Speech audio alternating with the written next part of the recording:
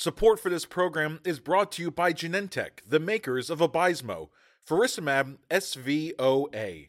There's more to explore. Discover all the data at vabysmo-hcp.com. That's VABYSMO-HCP.com.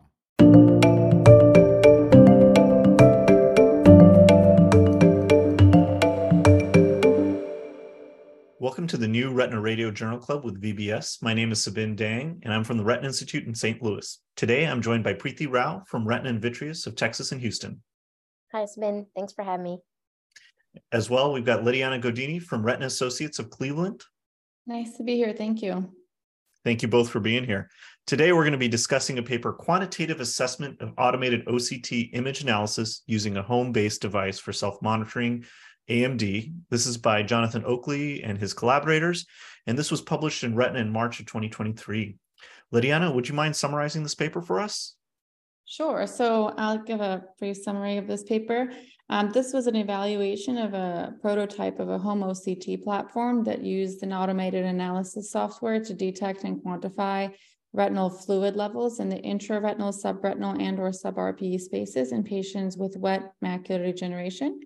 The goal of the paper was to compare the software with human graders in a prospective observational study.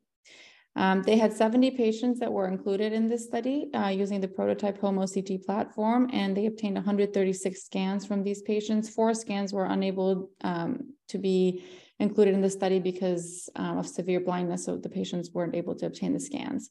Like I said, these patients had a diagnosis of wet AMD, and they were undergoing treatment with anti-VEGF injections.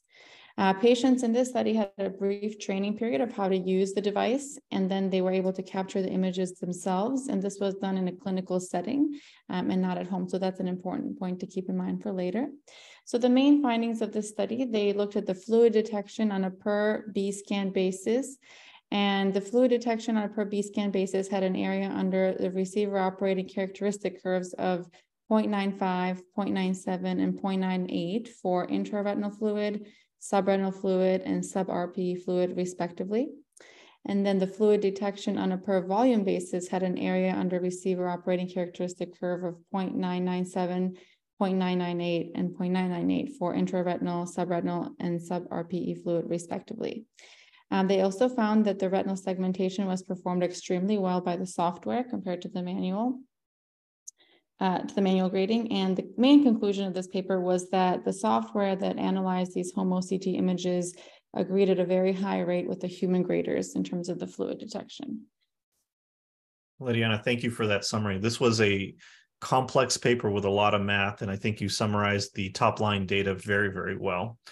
One of the things that I'm looking at when I see these image analysis papers, I find it really fascinating that we can get these additional quantified metrics out of our existing imaging data. In this case, they're quantifying fluid volume. They're specifically quantifying subretinal, intraretinal, and sub-RPE fluid.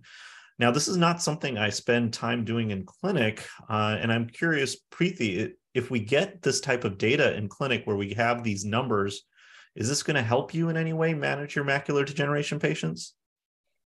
Yeah, that's a great question, Sabin. So I think for following patients with active treatment for AMD, it might be helpful, especially because our treatment regimens work very well in AMD patients, that a lot of these patients we're looking at fine-tuning of thickness maps. I think it might help a little bit. I think for us, in a busy clinic, we're looking at overall trends. And so getting the actual number, I think with day-to-day practice may not affect our treatment, but maybe home treatment may play a role. Great. And so, that kind of leads to the next question when you talk about home monitoring and kind of adjusting treatment based on that. One of the concerns I have with home OCT as this technology's come about is who's going to look at this data, right? You had mentioned we're busy in clinic, so doing these nuanced numerical analyses is not really something we do. We can't do it manually. If we had automated tools, maybe we would use that.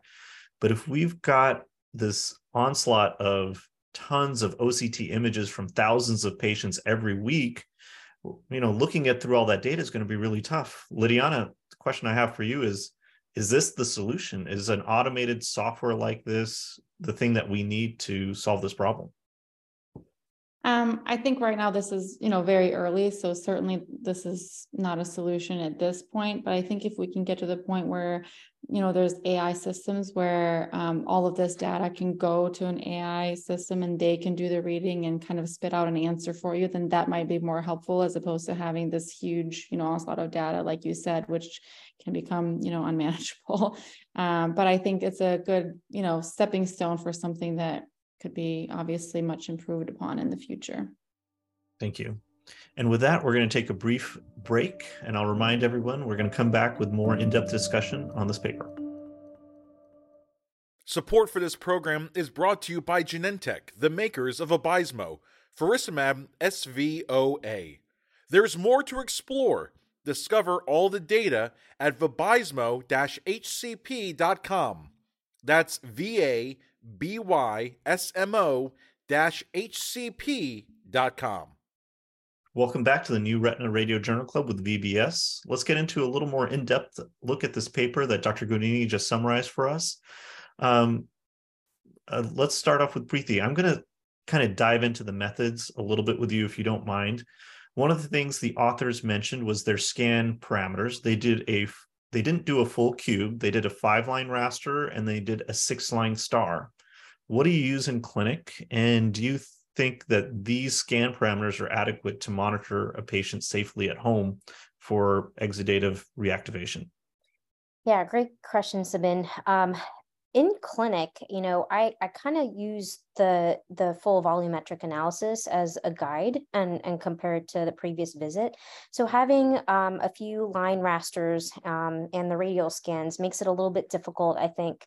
I think for a home-based system to be able to identify nuances. I had a patient today that was 2025 and just, outside, their 1-line raster, they had like a very low lying area of subretinal fluid that could have been easily missed if not looking at, some dense scans. So it's something that I think time will tell, but I think obviously more detail, the better. And they mentioned that in their conclusion with, by saying that having denser line scans or denser patterns would be a little bit more accurate.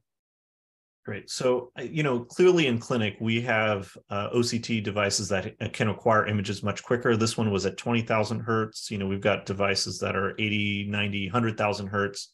So we can get those dense scans very quickly.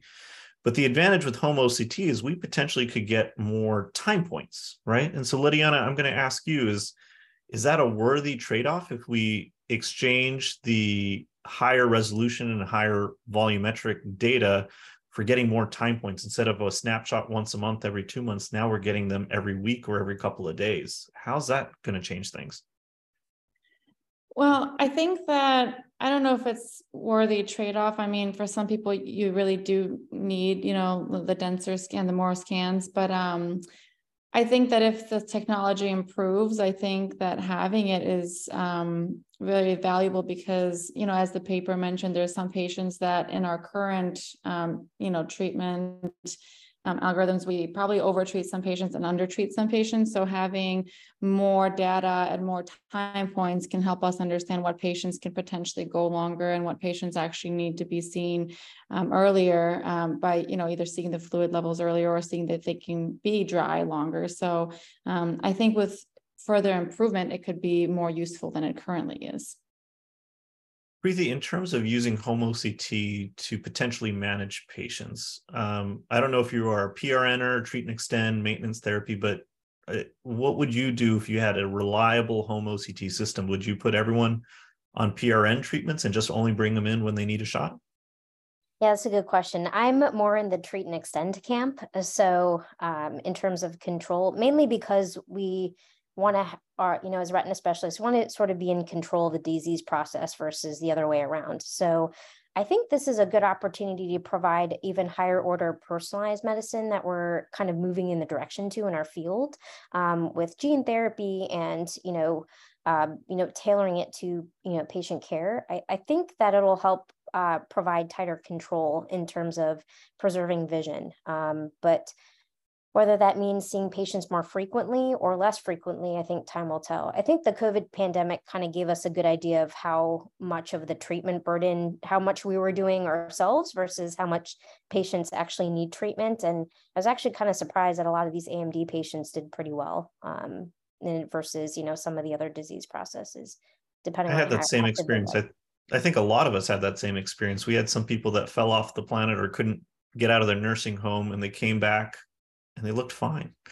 But I think we all also have that rare patient, Lediana. I think you said, everybody has a personalized treatment pathway, but we have that patient that just crashed and burned with massive submacular hemorrhage. And so maybe those extra time points would help us out. But here's the issue. I mean, this is a very specific population that would have to use a fairly complicated device, right? This home OCT. And in this study, the methods, these patients didn't use it at home. They came into an office, they watched a video on how to use it. Somebody handheld them through using it one time, and then they acquired a scan on themselves, and they got these beautiful images with it. But the reality is, I don't know that our patients are going to be able to do that. Lediana, do you see that as being a barrier as well? Yeah, I certainly think it's a barrier. I think that especially in patients with more advanced stages or either dry or wet AMD, they probably won't even be able to figure out how to get the video to play for them if they're visually impaired. Mm-hmm. I think for the earlier stage patients, with very good vision or who have been treated and have responded well, I certainly think it's very feasible for them. I actually think that a lot of this population does pretty well. I think they're used to talking to their grandkids and stuff on their phones. So a lot of them can use phones pretty well, but I think for the ones that have severe vision impairment, this will be really hard. So you have to have, family buy-in or somebody, a caretaker to help them. Like you said, otherwise, I don't think it's feasible for all of them. Yeah. So you said we need family buy-in, but if we want this to work, we need retina specialist buy-in. Prethy, I mean, what do you think? Are retina specialists going to adopt this type of technology? I mean, we're talking about two things, home OCT and AI. I'm going to split the question in two. Prethy, you talked to me about if retina specialists will adopt home OCT, and Lediana, I'm going to ask you if the retina specialist will accept AI. Go ahead, Prethy.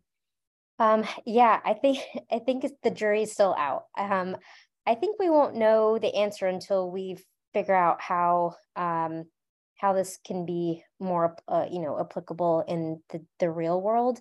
I think if it's identifying more patients, it's good, but it also, begs the question are our clinics able to support, these clinic visits when they detect something on their OCT?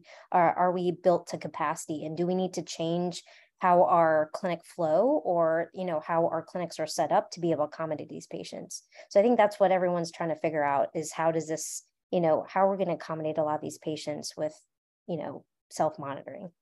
Great points. And Lediana, what do you think about retina specialists adopting AI? Everyone's talking about ChatGPT. Is this, are we going to adopt this as quickly as the public did that? I think that as a field, we're very, accepting of new treatments and new technologies. So I think that if it's shown that it can improve outcomes, and I think if it gets to the point where it is really good and it could be kind of an aid to us, I think certainly I would be open to it. I mean, like you said, our clinics are just getting busier and busier. And if this acts as a supplement to our clinic, I don't think it will replace us. There's plenty of other things that we do in clinic that probably can't be done with AI right now. But I certainly think that, if it's shown to be, important or, positively impact outcomes, I would think that most people would be accepting of it. Great. Well, Prethy, Lediana, thank you so much for an engaging discussion on a complicated topic.